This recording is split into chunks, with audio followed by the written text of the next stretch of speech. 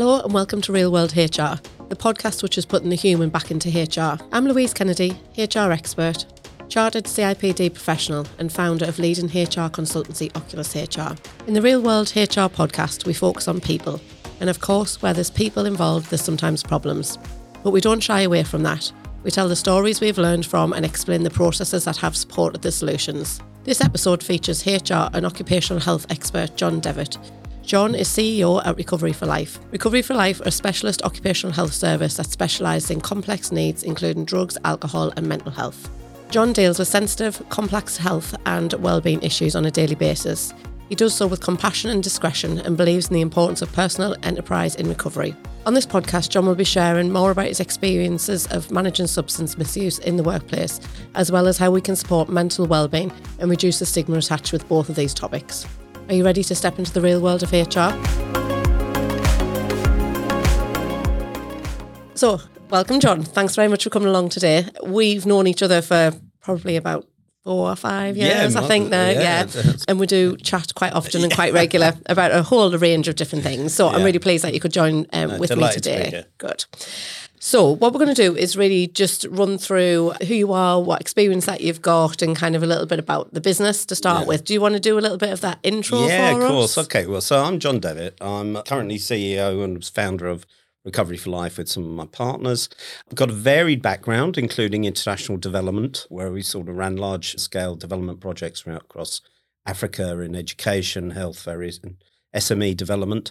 I've also ran a program for Shell, the Shell Livewire program, which was supporting young entrepreneurs to start up their own businesses. And what I found was a lot of the skills that we were helping people develop there are exactly the same as those needed for where people are looking at recovery, be it from substance misuse or mental health or both. And it's about developing people. And that's where Recovery for Life came from. Our background is in running, clinically, was in running large-scale treatment services, the clinical services across Sunderland, Stockton, down in Hackney, various other places. And we noticed a gap in the market and really a massive demand, unmet need within employers this would be about 12 years ago, where people were coming to us, employers were coming to us and thinking, well, hang on a minute, I've got this problem with a member of staff who's come unstuck. I really need them in the business. How can I help them best? You had that. You also had people saying, well, hang on, you guys know a bit about drugs and alcohol, and we've been doing drug and alcohol testing, but the testing program's not making any difference. We're just having to sack a lot of people every time somebody fails. Are there any other options? Right through to individuals coming and saying, well, actually, we don't think treatment services would be the right place for our commercial director or a sales director who might come unstuck with alcohol or cocaine or something. Can you help us out directly? So we from there, we realised this was a much bigger issue. And although it started primarily with people approaching us around substance misuse and drugs and alcohol in the workplace, actually where you see these issues, really you're also seeing mental health issues. So really, it's technically we'd be seen as dual diagnosis specialists, which is the dual diagnosis of mental health and substance misuse. And what we've seen is, if you look at what's happened for the past few years with the pandemic, for example, we've seen a massive increase in these sort of issues coming forward, and the level of complexity with the issues being referred to us have massively increased. So it's sadly, it's something we all take something to make ourselves feel better. And we've chatted many times about the fact that, if you look at when the pandemic came out, the first thing that happened was in the first quarter of the year, the Northeast, which has specific issues, nearly ran out of codeine-based products, for example. And they were talking about rationing it. You then had, if you look at the most popular program in the first lockdown was Great British Bake Off. We're all baking to varying degrees of success, I would admit. Everybody's into their sort of cakes and homemade breads and stuff like that. And the alcohol consumption massively rocketed during this phase, and we've all done it. because you go to what makes you feel better. If when you're stressed. I think there's so many interesting points of what you've just said there, and I think that's been our touch base points over the last 4 or 5 years, hasn't it? Definitely.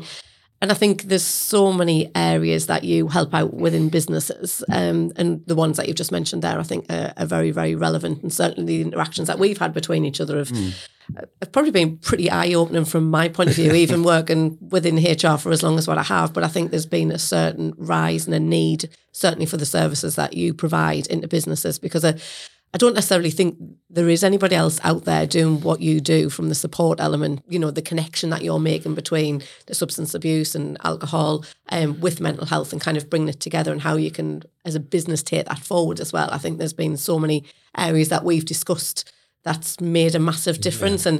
And when I talk about you out there, I reference you as a company that saves people's lives. And I think that's genuinely what you do, would you say? Yeah, I think it's true. I mean, there's 2-3 points that come out from what you just said there. The first is we cannot find an equivalent to ourselves. I don't think there is. We can't, because we'll cover anything from sort of more generic counselling, psychotherapy, and we have a full clinical team behind us. So, but at the same time, we might do that one component, but at the same time, we might be doing an alcohol or a heroin detox for somebody. It might be that we're dealing with somebody who has come unstuck with gambling or overuse of escorts, for example, which is quite a common one. So there's a lot of issues around that coming up, which quite often in terms of services are provided in a very compartmentalized way. So anything really, if you think about it, because people are fascinating. I mean, I've got the best job in the world, I really do, because you never cease to be surprised by what people either experience, what they get up to, or how they respond to situations. So I think basically it's an interesting one. We've ended up through those sort of links about working with people. You end up doing things like mediations within a workplace. And quite often you'll find that actually we're brought into a business really to sort out a specific issue. So something's happened, a problem's occurred, we come in, sort the problem out, and then we end up reverse engineering with the company to put in places to try and avoid that situation happening again. And I think when you're talking about health and well-being, this is the key. It's about building that infrastructure internally where you don't need us. So you could say our job is to try and make ourselves redundant going forward, but I don't really think there's much risk of that at the moment. I definitely don't think there is. Yeah, no, there isn't. But I think it is. We sadly, one of the things we've seen a massive increase in, and the second point of coming out of what you said, is that we've seen a massive increase in suicidal ideation. And unfortunately, public services just are too overstretched. And we don't bash public services. Our roots are primary care.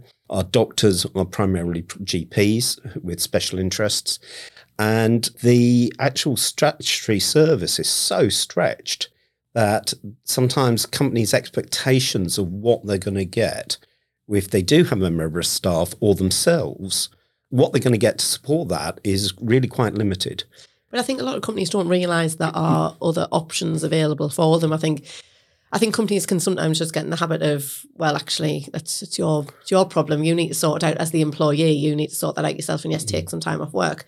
But actually, a company to go above and beyond, which is what some of our clients have done, have gone above and beyond to be able to provide some counselling support, some kind of ongoing help for them, whether they're in work or whether they're out of work. But to be able to provide that as a company is amazing, isn't it? Because not only do you do that, but you also get the buyback in from the employee afterwards. I mean, we've dealt with, people who've got, you're wondering which one I'm going to say, aren't you? When we've dealt with someone who had OCD, and obviously her buy-in back now to the business is kind of just unbelievable. She's going nowhere. She knows that what you've done has helped change her life, and she's been able to take it forward. And those are the real positive aspects from a company point of view. But I think the companies need to know that there are additional services that are there that don't need to be through the NHS services, because you say people go on these waiting lists for 2 years, don't they? And actually in 2 years is kind of make or break for somebody, isn't it? Absolutely. And I think there's three main drivers why companies work with us. Well, the first will be because genuinely companies, the employers want to do the right thing. They want to help somebody they want to invest in. So it might be that, somebody's worked with them for a very long time, has come unstuck with something, and the company steps in because they need to, either for wanting to get them back to work as quickly as possible and support them, rather than being off for 6 months or 9 months while you're waiting on a waiting list. The second driver can be because it's somebody in a key position which the company cannot do without. And we see that quite a lot as well. So, and then you come on to your third one, which is really the most practical one, which is the fact that actually, if you look at the job market now, you cannot afford just to lose people. And we always, when we deliver quite a lot of training, particularly around these sort of issues. When you're looking at a situation where you might have, if you take politicians, for example, and, there's lots of reported drug use has been amongst sort of different, in the run up to the election when Boris Johnson became sort of leader of the Conservative Party. Half the cabinet were coming forward with stories emerged in the press about previous drug use, be it cannabis or cocaine or whatever. What's interesting is Andrea Leadsom made a very interesting comment. She said in her statement when she was asked about it, she said, every MP is entitled to a private life before you become an MP. However, you couldn't do that if you're going to be a 17-year-old apprentice trying to enter an engineering apprenticeship. Now, it's not to say that we should be accepting of drug use or anything like that, but we have to be practical that actually when people fail a drug test, as many do, they're literally thrown on the scrap heap. And so at a time when we've got a job shortage, and it's really difficult to find people have to look in a different way at these things. And the vast majority of people, when they realise the impact of behaviours on how this will affect on their future and potentially their families and those around them, people actually tend to make the right choice. You'll always get some people, and this isn't a soft option. You'll always get some people who just feel that will put the effort into trying to get round a test or try and all the little tricks that people do. The vast majority of them don't work. Yeah. And if you know what you're looking for, you'll always see it. I mean, think how many cases we've dealt with on that. Yeah. Well, probably it's a great example, isn't it? So kind of we've put in place drug and alcohol testing in one particular business, but that business was at the time experiencing real difficulties with their staff, weren't it? It was probably, must be about 3 years ago, 4 years. It was certainly pre-COVID, wasn't it? So maybe it was about 3 or 4 years ago. And that business they were just struggling, weren't they? The kind of day-to-day, there was problematic staff, but they had this huge risk of people driving forklift trucks. They were kind of using machinery, day on day, you didn't know who was doing what, kind of under the influence of drinking and drugs. And we put that system in place, didn't we? We did a drug and alcohol system, but put in a really robust policy which give that flexibility that you're talking about there, isn't it? So it doesn't always have to be kind of the exit points. I mean, several people in that business were exited, and we kind of took that decision based upon the circumstances that it were that it actually was. Sometimes it needs to be a little bit more black and white, but I think kind of after that period of time, then sometimes there's a bit more flexibility. But it depends on the business, it depends upon the nature, and it depends upon the situation, as you say, with the staffing levels and things. But that policy we put in place, that was a very robust policy that allowed the business the flexibility to do what they needed to do, wasn't it? To be able to, I suppose, in essence, make sure the workplace was a safe place. It was a big health and safety drive in that business, wasn't it, to get us right? And to be honest, people will say, but what about safety? Safety comes first. That's the driver for all of this stuff. When you're looking at a drug and alcohol policy, and I would also suggest when you're looking at the impact of mental health on this, there are major safety issues because there's a big trend in health and safety, as you know, around behavioural health and safety as a concept.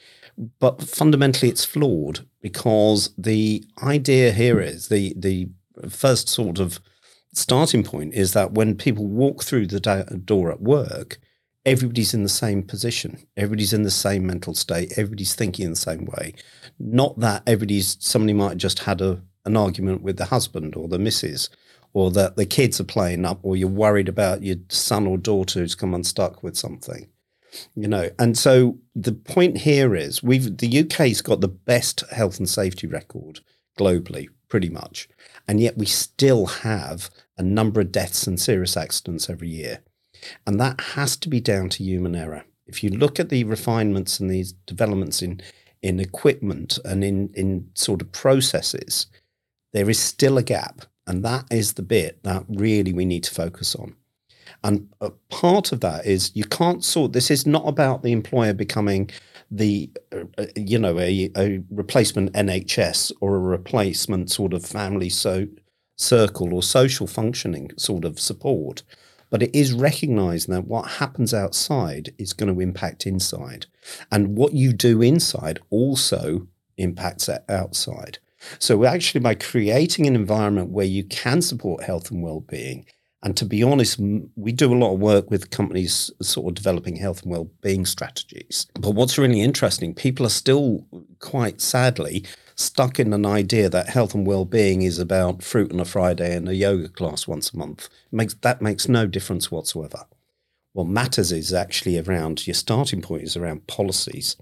And it's about understanding how you treat people.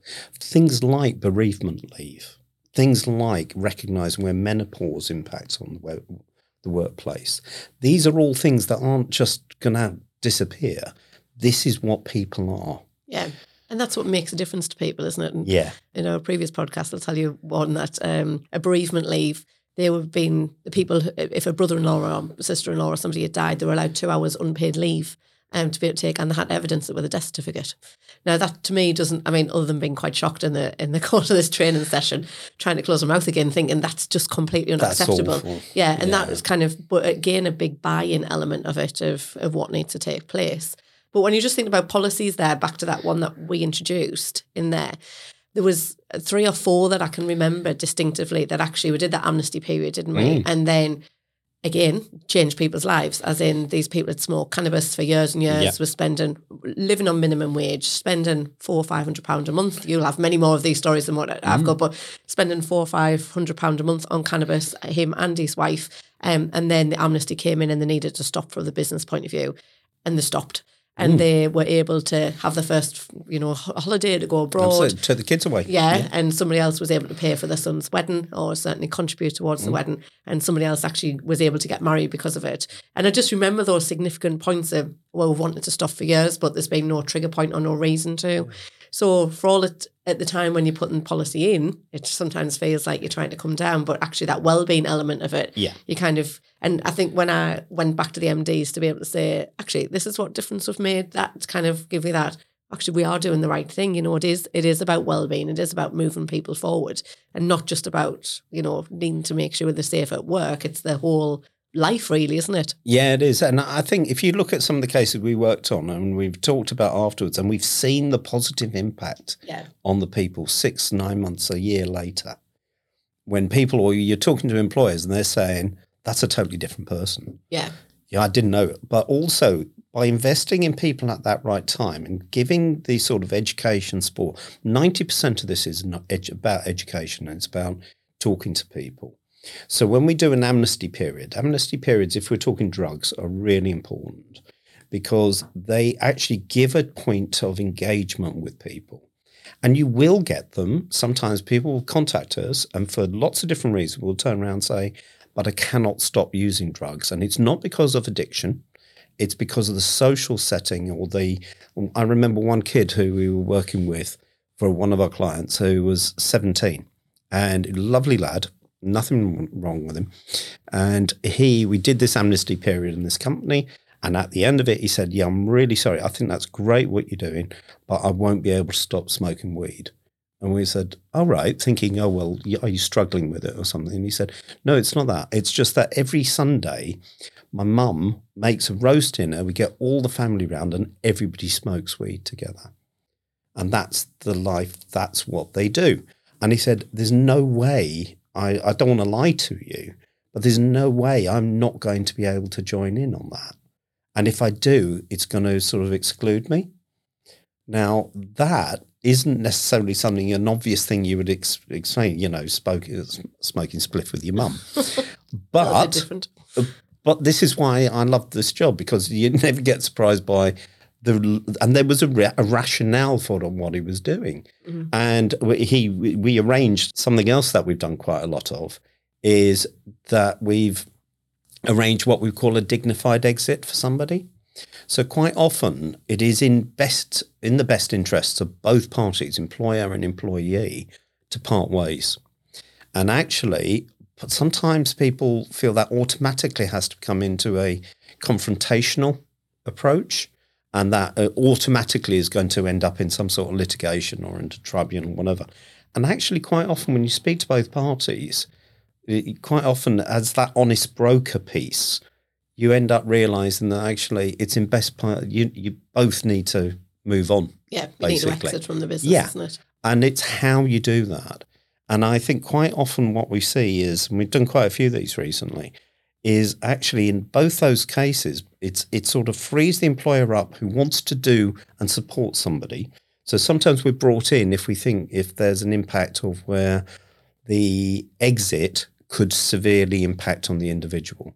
So if there's a risk to themselves or to the employee or someone, there's a fear that they might self-harm or hurt themselves more seriously, then we can be brought in and we will support through that exit process, because it's about really what we're about is not addressing the drug issue, the alcohol issue, the mental health issue. It's about helping people find who they want to be, where they want to be. It's about that purpose. In its simplest form, we're sort of the happy people. We're there to try and help people work out what's going to make them happy.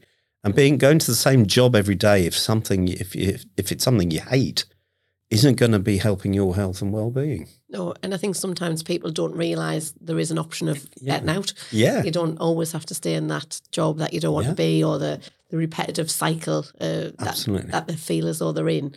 So I think that's a real positive of being able to take it in that type of way, isn't it? And people sometimes are just too nervous to actually have that conversation. Yeah. And I think it is safer to use a third party to do that. So that's an example of the sort of mediation, but it's usually around those sort of issues.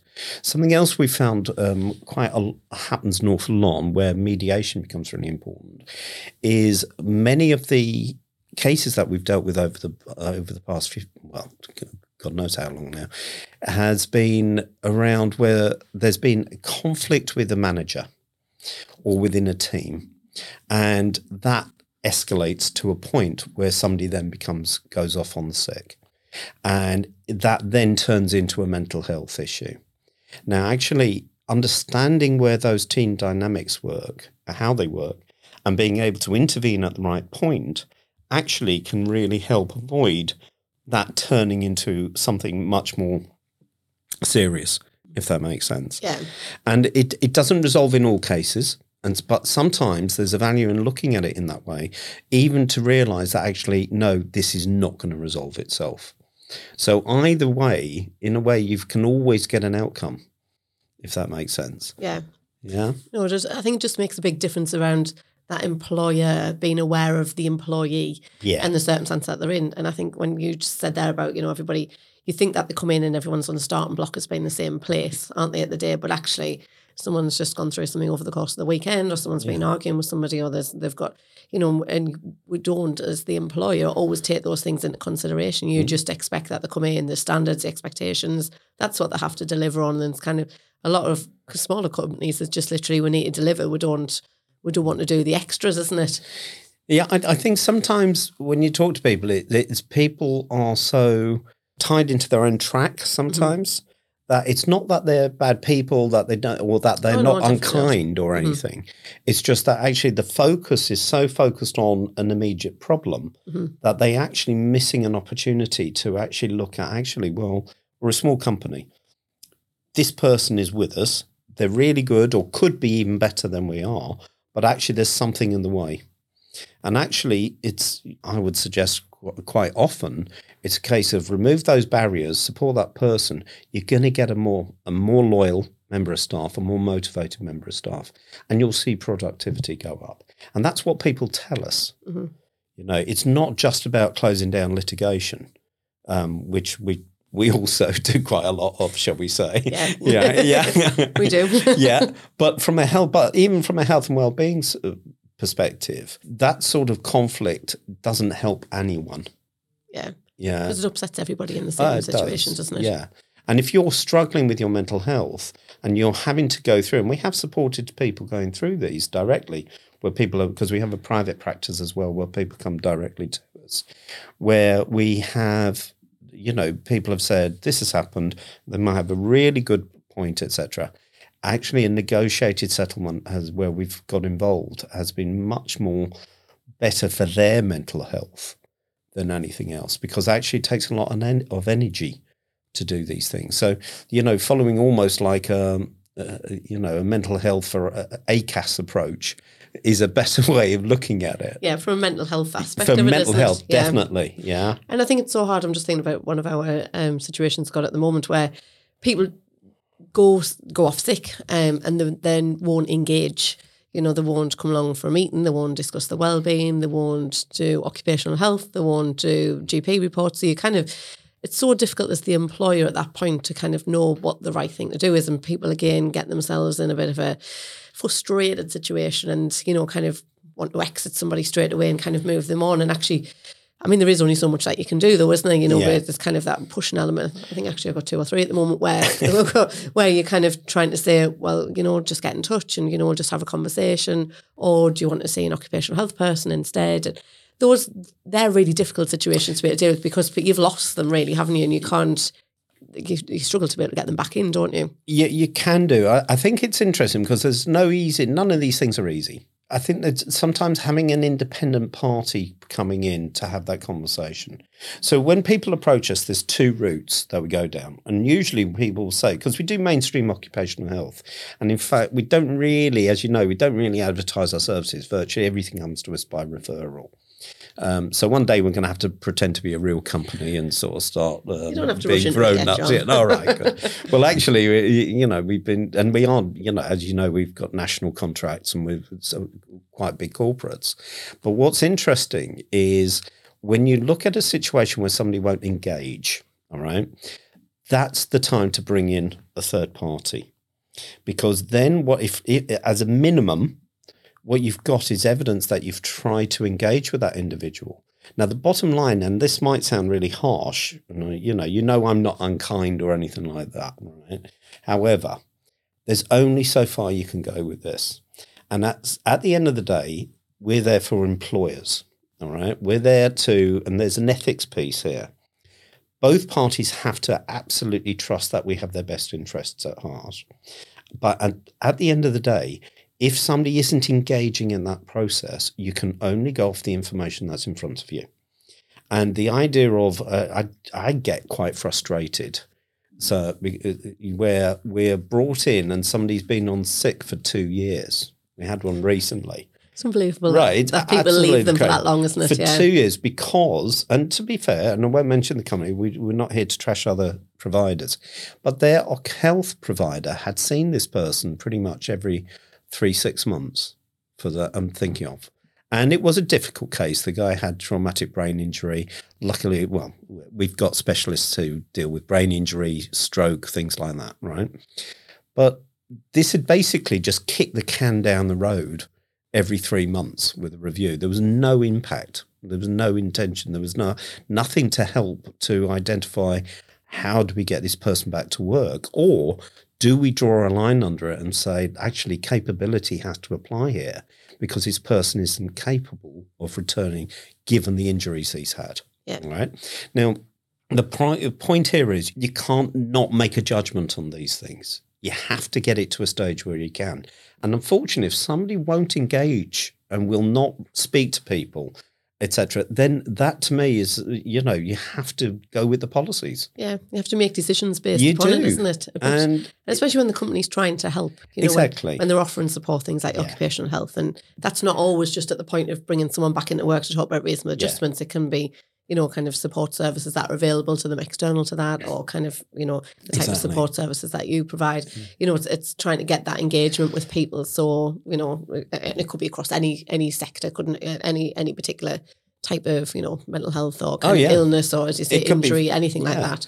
And I think it's just so difficult. Obviously, that's the element of us kind of coming up with, right, okay, this is where we're at. What decision are you going to take as the employer, and given the options available to them at that point? But I think it's difficult. It is difficult for the employer to make those decisions, isn't it? It is, because quite often, actually, I find most employers are decent and want to try and do the best for their people. But the onus is also on the employee. If you're really struggling, all right, then you need to be getting help from somewhere. Sitting at home, as many people do, for 3, 6 months, 9 months, if that's not the point and you're being offered, if you cannot get through into, be it statutory services or whatever it might be, if you're being offered help, there is an onus on you to accept it. Yeah. And sometimes I totally get it. We do see it that people aren't able to accept things in certain conditions, but the vast majority are. And a lot of this comes down to the skills of the clinicians who they're talking to. But so if you're looking at, we're quite lucky in a way. We've come from dealing with very, very complex cases. And we're dealing with, because we've got a background really in sort of medicine that's working in the poorer areas, shall we say, where you've got very complex and social needs, basically. To be honest, it's very rare that we come across a case within a workplace that is of that sort of level of complexity. Yeah. Is that because they're functioning and they're doing the day-to-day? Yeah, it doesn't mean that they're fully functioning, but work personally, and, clues in the name, we're a recovery organisation, Recovery for Life, is that work is probably the main factor and stabilising factor in people's lives. Even if you hate your job some days, even if you go home and you think, oh, that bugger over there did, and my manager's this, that and the other. It gives a sense of purpose. It gives an income generally. It gives a social interaction with other people on a daily basis. And the biggest problems we see, particularly for mental health, isn't actually sitting at home really isn't usually the best thing for people. Yeah. You might need a break, but when it starts getting into 2 months, 3 months and plus, then actually you've really got to ask what the impact of that isolation is having away from that workplace. And getting people back into work is much harder the longer it takes. Yeah. So quite often it's weird from our more traditional standard occupational health, our sort of physical, somebody has an injury or an operation or something. Quite often, it's an interesting corollary. Quite often people with those physical injuries quite often come back to work slightly too soon.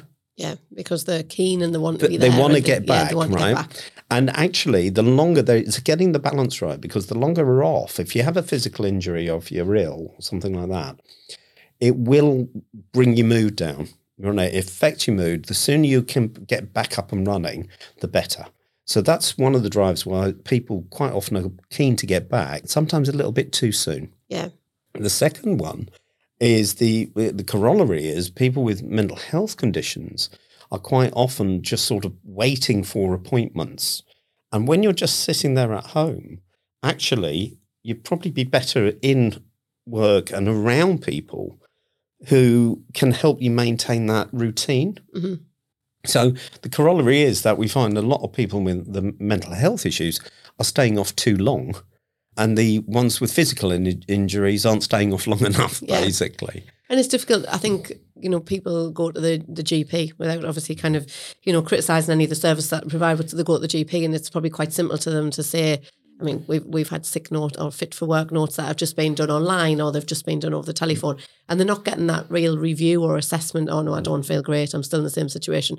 And then, as you say, they're just left. And a big element of this is loneliness, isn't it? If people are either living alone or they're living with somebody who's working, and they become very lonely and quite insulated, really. Isolated. I think we'll go for quite isolated. But they then lose the confidence to be able to step out. And certainly after COVID, we came across that quite a few times of people in businesses or people in the workplace who had been at home for a year and a half, and then they had to go back to work, and the struggle of trying to get people back into work and convince them to get back, and the staged or the phased return back, and it was really, really difficult. And I think a big element of that was mental health and loneliness, wasn't it? And people and isolation, and not knowing how to interact with other people again, and fear. And one of the things I think what we're seeing, and interesting, there's a comparable situation with the States, because we're currently in the process of looking at setting up our services on the East Coast in Pennsylvania, very similar area to the Northeast with the Rust Belt, etc. But what we're also seeing coming out of, if you look at the cost of living rises, if you look at the fuel costs, if you look at, I noticed that they've backtracked today on the 45p tax cut. But interestingly, what you've also seen there is the emergence in the UK when unemployment's at its lowest level. Okay, but we are seeing the emergence of the working poor, and as a class, as a strata, where people are not able to pay for things, even though they might be working. And I think this is a really directly comparable with the US, where the whole substrata of the working poor is a massive issue, where you've got people who are working every day but might be sleeping in cars because they've lost their mortgage, right, where people can't afford having to take second, third jobs because they haven't got a health service and they're having to pay for insulin. So what you're seeing is an equivalent level, not quite on the health side there, because thank God we've got an NHS here, but actually you're seeing an emergence of people who cannot afford to live. Yeah. And there was a very interesting article that appeared, I've forgotten the psychologist who wrote it, but I had to agree with much of what the article said, which was where in certain areas that the idea of, if you take CBT, cognitive behavioral therapy, the whole principle is about how you can reframe your thinking around a situation and can apply different techniques to manage situations as it comes through. Okay.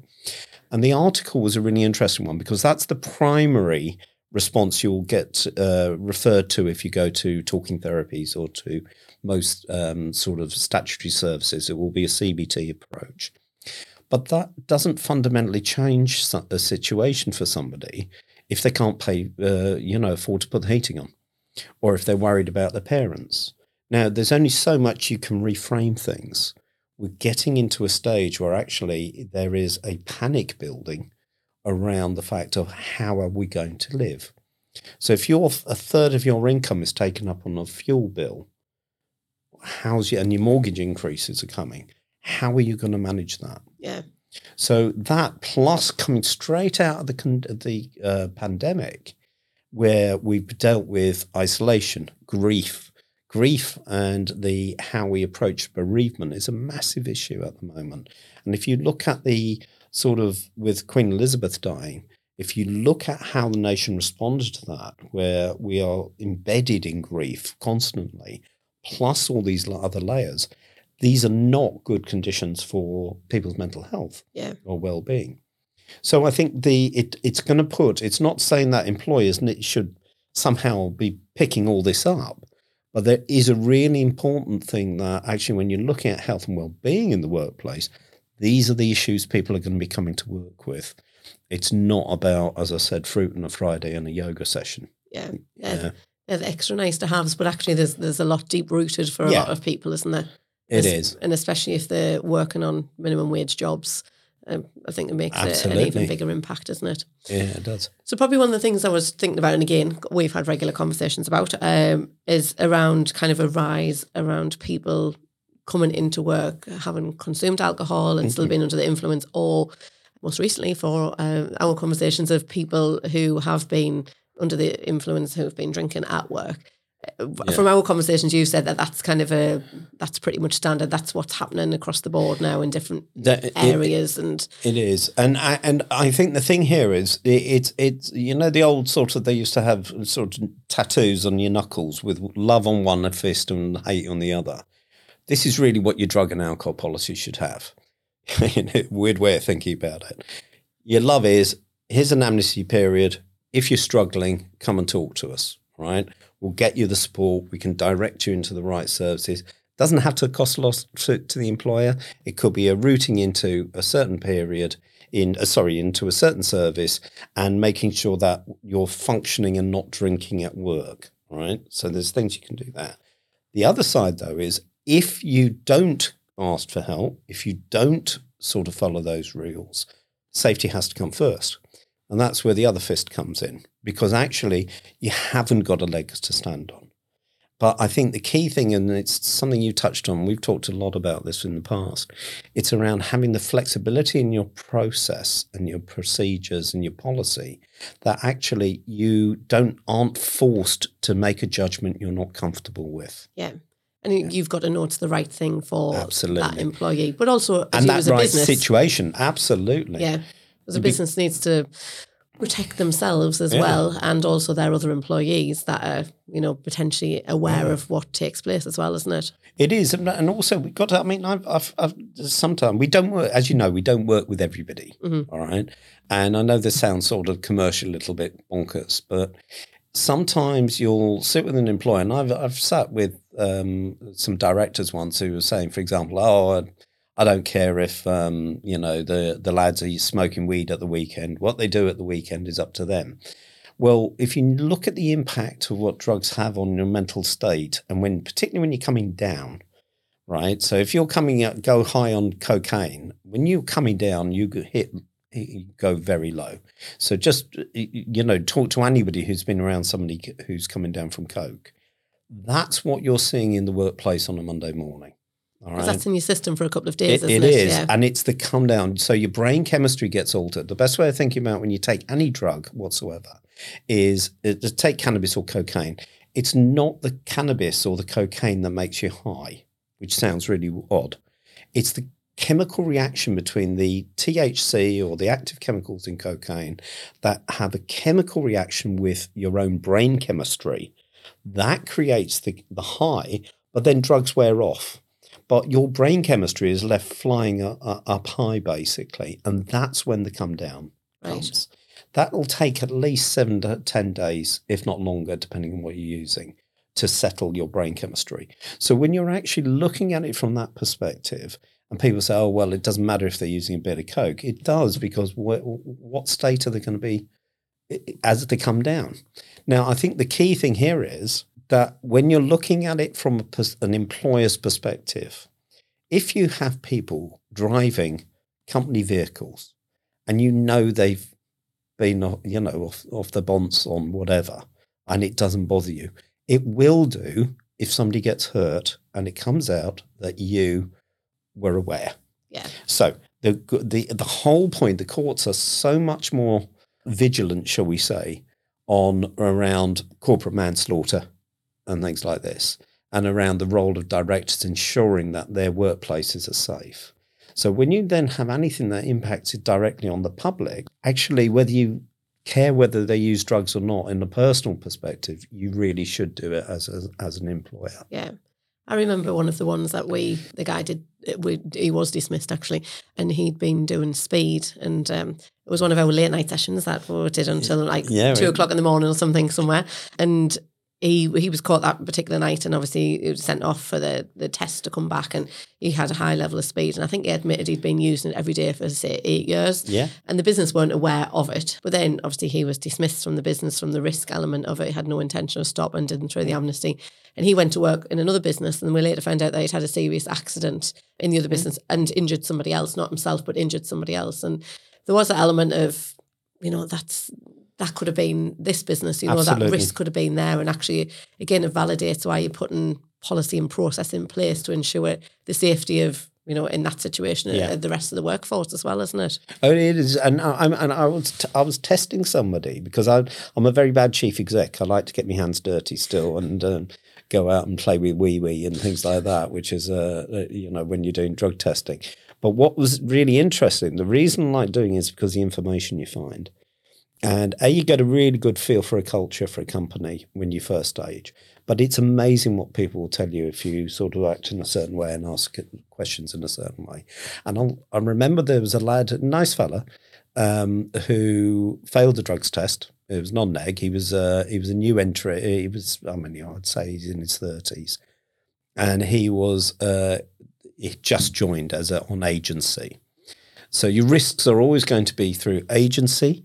They're going to be through your night shifts and your things like certain profession like forklift drivers.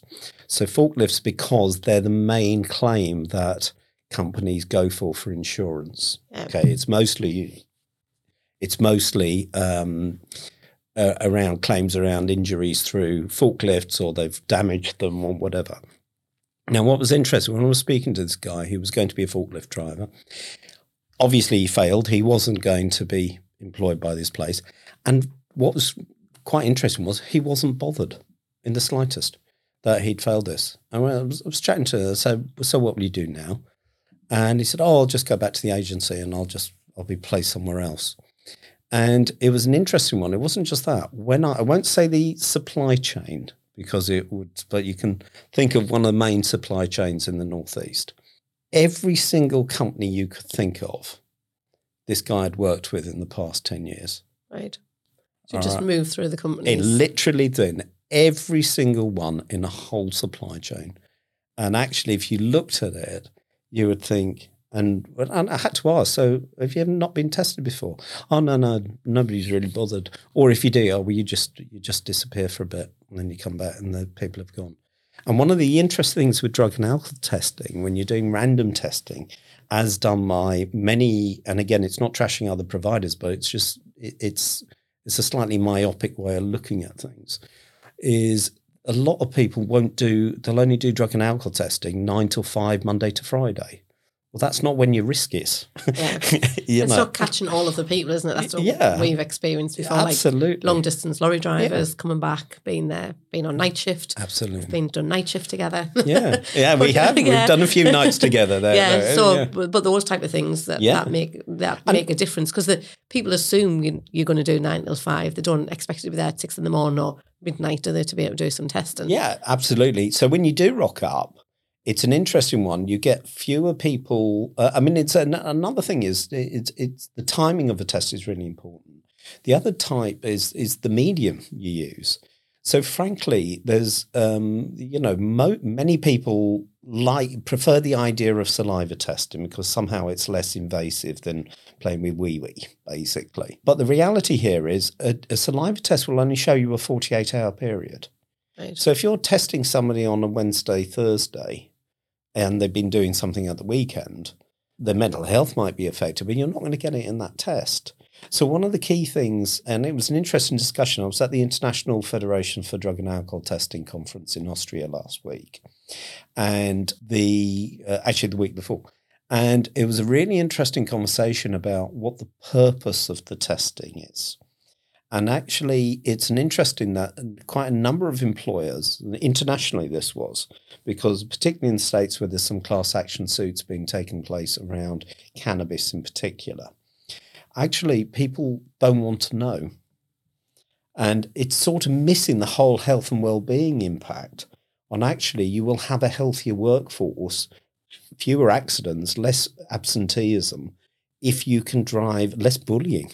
Yeah. Less sort of acquisitive theft if you can address these issues. So the idea of, well, actually, we only want to know what they did midweek, and really that's just to keep the insurers happy. Well, look what your claims are. Yeah. It doesn't really make much sense. It's a chop logic. Mm-hmm. So, testing 9 till 5, Monday to Friday, when you only are going to do saliva testing, is there really much point? Yeah, it makes a difference on when you're doing it, and a just different perspective to be able to put into it as well, doesn't it? Yeah, definitely. Yeah, definitely. Just thinking around mental health, obviously such a big topic, and it's something that's spoke about so often in all different sectors, obviously with what I do, obviously going into different businesses, the experiences that people have had, but kind of within personal situations as well, people talk about it. Do you still think that there's a stigma that's involved with mental health, about what people want to say, what they want to share, whether people openly come forward, whether there's an age relation that goes with that? Younger people seem very freely able to say, yep, I've got this, I've got that. Older people, I don't know which category I'm putting older in. Maybe he's a bit older than me, 50 plus. But maybe it's kind of, do older people still struggle with that? What's your thoughts around the stigma? I think there's been massive leaps forward in reducing stigma in the workplace. So if you look at campaigns that have been running, things like Mates in Mind in the construction industry and programs like that, they've been running for quite a few years. I think the pandemic has helped as well to reduce stigma around deteriorating mental health. But I think there's still some work to be done. But I mean, we have to bite the bullet and recognise some people, and we still hear it, people will turn around and say, oh, well, I don't believe in mental health. They do when it then impacts on them. Yeah. But up till somebody experiences it, it was the same with COVID. People will say, oh, well, I don't know anybody who's died from COVID. Well, I'm glad you don't. But lots of people do. Yeah. And I think the point with stigma is an interesting one because there's two sides to it. First is the awareness that people might be struggling, and it's seeing people as people. The other side, I think there's still some work to do. So Mind, for example, are a great organisation that do a lot of really good work, a lot of really good research. But one of the studies, one of the sort of facts quite often rolled out on programs like mental health first aid programs and things like this are that, for example, that 1 in 4 people will have a mental health problem during their life. Well, if you think just logically about that, that's complete nonsense. At some stage, everyone will. Okay. All right. All you need to do is experience the breakup of a relationship, the loss of a child, loss of a parent, loss of a job, a sense of, all these life experiences that make us human. That's going to cause some deterioration at some stage. All right. And if it doesn't, then you're into your sort of Trump narcissistic personality disorder where nothing's going to impact on you. Okay. So I think the issue around stigma is really important because it's not just that people aren't aware of it or condemning it. It's also about what we really think about it. So it's about, it's recognizing that this is something has to affect all of us and will affect all of us at some stage. Do you think that men struggle to come forward? I've got a reason I'm asking you this. Do you think men struggle to come forward as opposed to women? I think it's both. Depends on who the people are, where they're coming from. Women are better, generally speaking, at coping with things in these sort of situations because women tend to be much more in touch with their own bodies, their own feelings, and responsible for the feelings of other people in traditional households. Okay. So being your kids or whatever, it's mum who will sort stuff out. Now that sort of gender bias is still there, particularly in many working communities that you've got there. Men are becoming more aware of it. I think depending on what industry you work in, where you work in, and what sort of socioeconomic group you come from, then there are some differences. But also what you'll see is how people cope with it differently. So one of the biggest challenges, I think, for employers is where you've got contractors working away from home, primarily male. And what do contractors do when they're away from home? They drink, they take drugs, and they become very isolated. So actually, what you've got is a situation compounding it. But actually, I think it says an awful lot that more women attempt suicide than men, but more men actually succeed in taking their own lives. Right. Okay. And that's a really interesting. It is a very interesting juxtaposition, point, isn't it? I think I was just thinking we were out for dinner and another couple joined us a few weeks ago, and actually the group of us have all started doing a boot camp over a period of time, so it's all kind of 6 o'clock in the morning. And for me, looking at this group of all different people, it's about 75 people turn up. It's on the beach. It's a great setting to be able to do it. But actually, there's obviously been a group of men mainly who have obviously been quite isolated. Who I think one person admitted that they tried to commit suicide last year.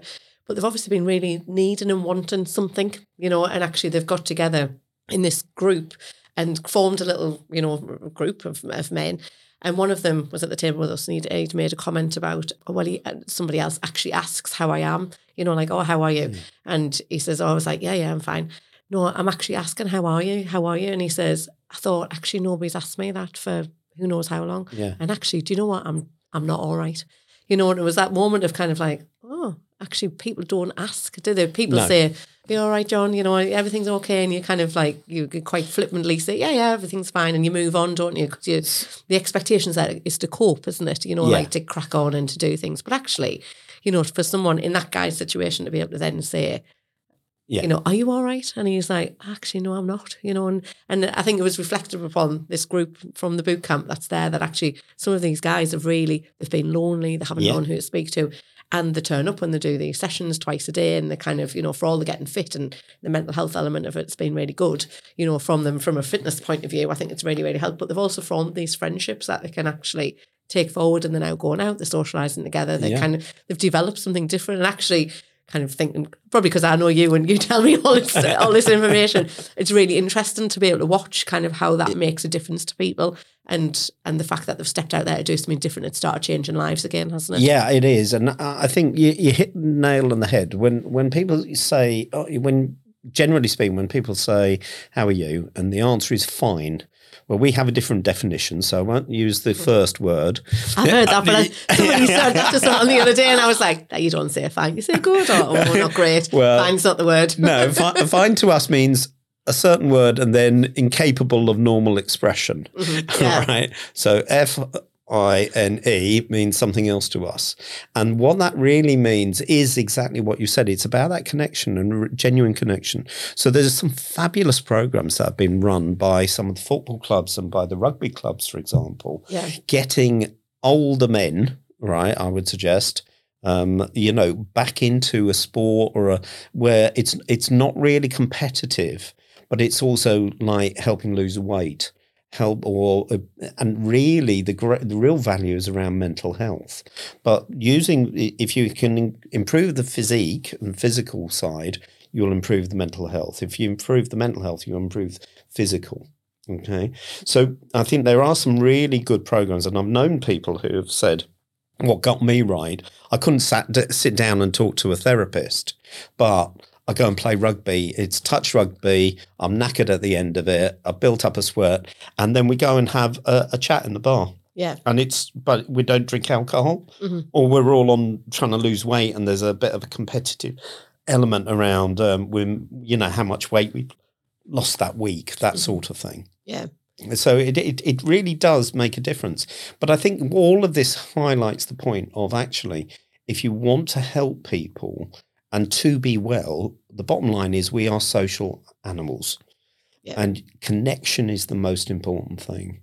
So do you think there's certain points of kind of awareness that people should look out for, whether it's an employee situation or whether it's a friend situation or people that you're regularly in contact with, not necessarily friends. But do you think there's kind of certain things that people should look out for? And I know this is very kind of generalised, but it's the things that people could relate to. I think actually somebody needs some help or some support, and kind of what's your kind of thoughts around that element? Okay, so there's two ways of looking at this. The first is around your more social, generic, family type thing. You will know. So a good example is you'll know if somebody you are close to isn't their usual self. All right.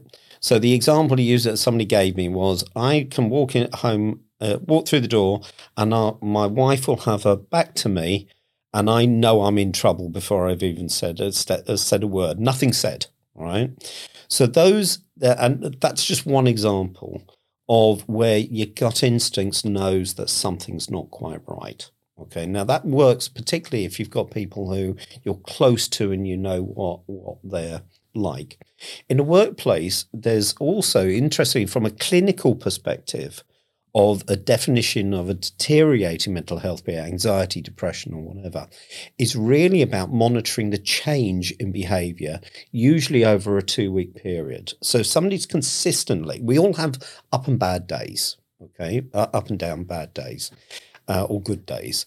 And you probably, the concept of the stress vulnerability model with you have a bucket, and everybody, the bucket's all different, and you get out of bed in the morning, you stub your toe, some water goes in the bucket. Somebody cuts you up on the road driving to work, more water goes in the bucket. So by the time you reach work, your bucket's nearly full, and then somebody gives you something that doesn't go down, either a short minute request, I need this by X time, or somebody as simple just doesn't say hello to you when you've acknowledged them in some way, and the bucket overspills and something happens. Yeah. Right? It's those sort of scenarios when you can, generally speaking, when you talk to people, and something's happened, or somebody's, sort of smashed something up, or there's been a big row, or there's somebody said, well, actually, I don't know what that caused that.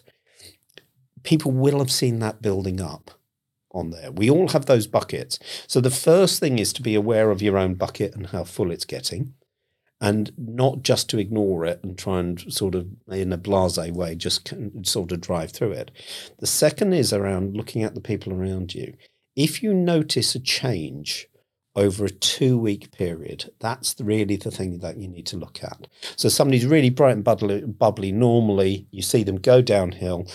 Physical appearance, when people start not looking after themselves, when they start wearing, you see dirty clothes coming in, unwashed, uncombed hair. You can say that's me anyway, but it's different. So it's not about you're looking for change. And it's when it's a change over a period which isn't then reverting back. Yeah. So it's not the odd up and downy day. Yeah. It's about there's something here. Yeah. And it's really as simple as about engagement and just asking questions. It's that, are you okay? Mm-hmm.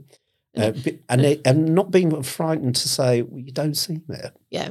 And from that company well-being point of view, they are they are able to do that at any point that they want, isn't it? If somebody is genuinely concerned, speak to somebody's manager, speak to the employer who owns the business, whoever it may be, because there's a genuine concern that's there, isn't there? Absolutely. That's great. So we just want to kind of round off with what we've been talking about today, because it's been great, loads of interesting points there. So I've just got a couple of things that just to finish off with, really.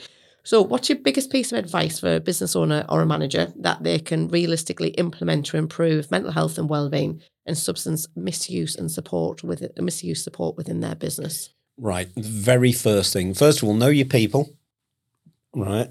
And the biggest thing is get your policies right. This is where it's going to go wrong. Yeah. And the point here about is recognizing that the issues we've just been talking about affect everybody. It isn't an us and them. And it's really quite interesting when you will get some people who will be put on say, a mental health first aid course. And we've heard this quite a lot. And immediately people will say, well, actually, that's the last person I would go and talk to on this. So knowing who those resources are is who's going to be the one who can make that contact with that individual is absolutely crucial. If you're not a people person, if people don't respect you or are scared of you, it's going to be very hard to change that role that you play in that company at that time. So you need to be able to match the resource to the individuals and personalities. Does that make sense? Completely. And that's really from a range of everybody from the top of the company all the way down. All the way through. It's not just, it doesn't just target anybody, it targets anybody. It's kind of, it's not exclusive really, is it? Anybody can be affected by these issues that we've been talking about today. Yeah. Yeah. So what would be your biggest piece of advice for any individuals who are worried about issues, either personally or somebody that they know about? Right. The very first thing is talk to people. Don't keep it to yourself. Now, that can be anybody. If you've got health and well-being champions in the workplace, you could talk to them. Talk to a manager if you've got a good enough relationship. Talk to friends, family, anybody who you feel you can trust. And if you're really isolated and you feel you can't talk to anybody about it because the issues you might be having intrusive thoughts that you might be embarrassed about or something that you'd feel you can't burden other people with, that's the time to get professional help. Okay. And that your starting point should always be your GP. If your company's got a program or works with people like us, ask us to be referred to us, or just pick up the phone, this sort of thing, depending if you've got an EAP program. But the point is, don't ignore it.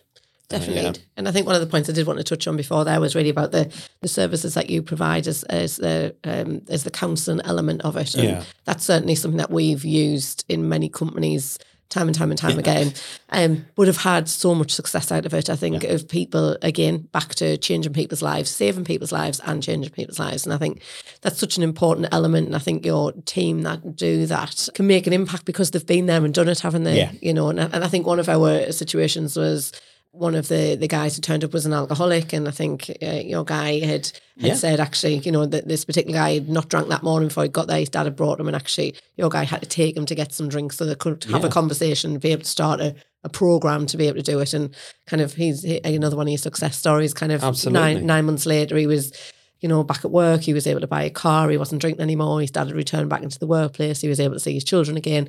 And that all started from that counselling service meeting with your guys. And it is. I mean, what we do is, to be honest, quite specialist. It's a specialist area. Very specialist, I think, isn't it? Not quite, very. And I think it's all... help is only useful if it's helpful, if that makes sense. So, and if people are prepared to be helped, and absolutely, people have to want to be helped, but the vast majority do. And even if they're slightly resistant to it, or embarrassed by it, or angry about it, we deal with a lot of anger. Part of it is about doing what's right for that individual at that time. Now, if you speak to many, I mean, if you had said to many, lots of GPs and to other health professionals that we've worked with and delivered training for over the years and things, you would say, yeah, actually, we had a client there who was struggling. You could see he was going into withdrawal. And then, so we took him straight to the shop and he bought 4 cans of beer and we got him to drink them straight away.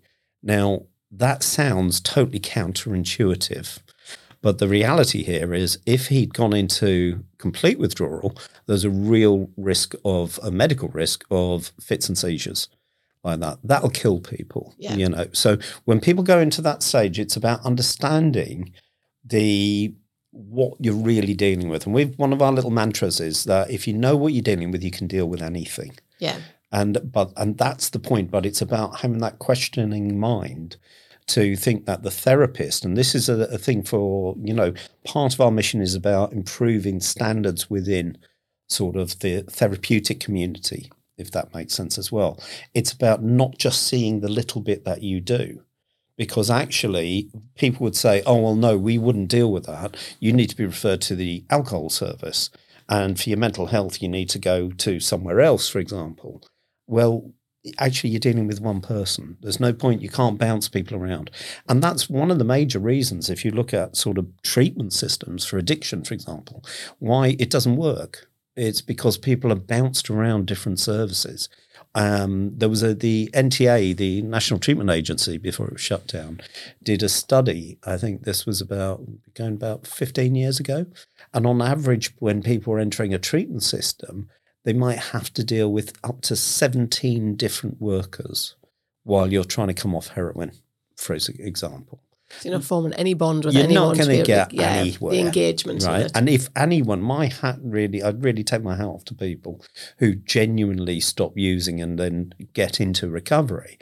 Because in many ways, as people have said to us constantly, they say, I'm in recovery despite what was offered, not because of it. Yeah. Yeah.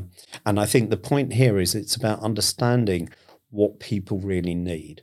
So in the vast majority of cases, really, the starting point is the GP. The GP is responsible for your care coordination. And actually, if you're not getting what you need from your GP, you then need to flag it. And the one piece of advice I would give to people who might be struggling is if you don't get what you need, you have to go back. You don't just accept it. Yeah, I think that's really important, isn't it? So where can listeners find out more about you and Recovery for Life? Well, if we haven't put everybody off from this morning like that. So I'm John Devitt. You can contact me via LinkedIn if you want to on that. So we're based in Gateshead, but we're national service. Our website is www.recovery4life.co.uk, and the numbers on the websites, etc. But just give a shout. And we're also very happy just to advise companies, even if you're not going to necessarily work with us, because we might not be the right provider for you. But we're always happy to point people in the right direction. And always very helpful. We try. So, well, thank you very much for listening to the Real World HR podcast, and thank you very much for John joining us here today as well. You can find out more information about the things that we've discussed on this episode in the show notes. Please do make sure that you subscribe to the podcast so you don't miss out on any future podcasts too. Real World HR, putting the human back into HR.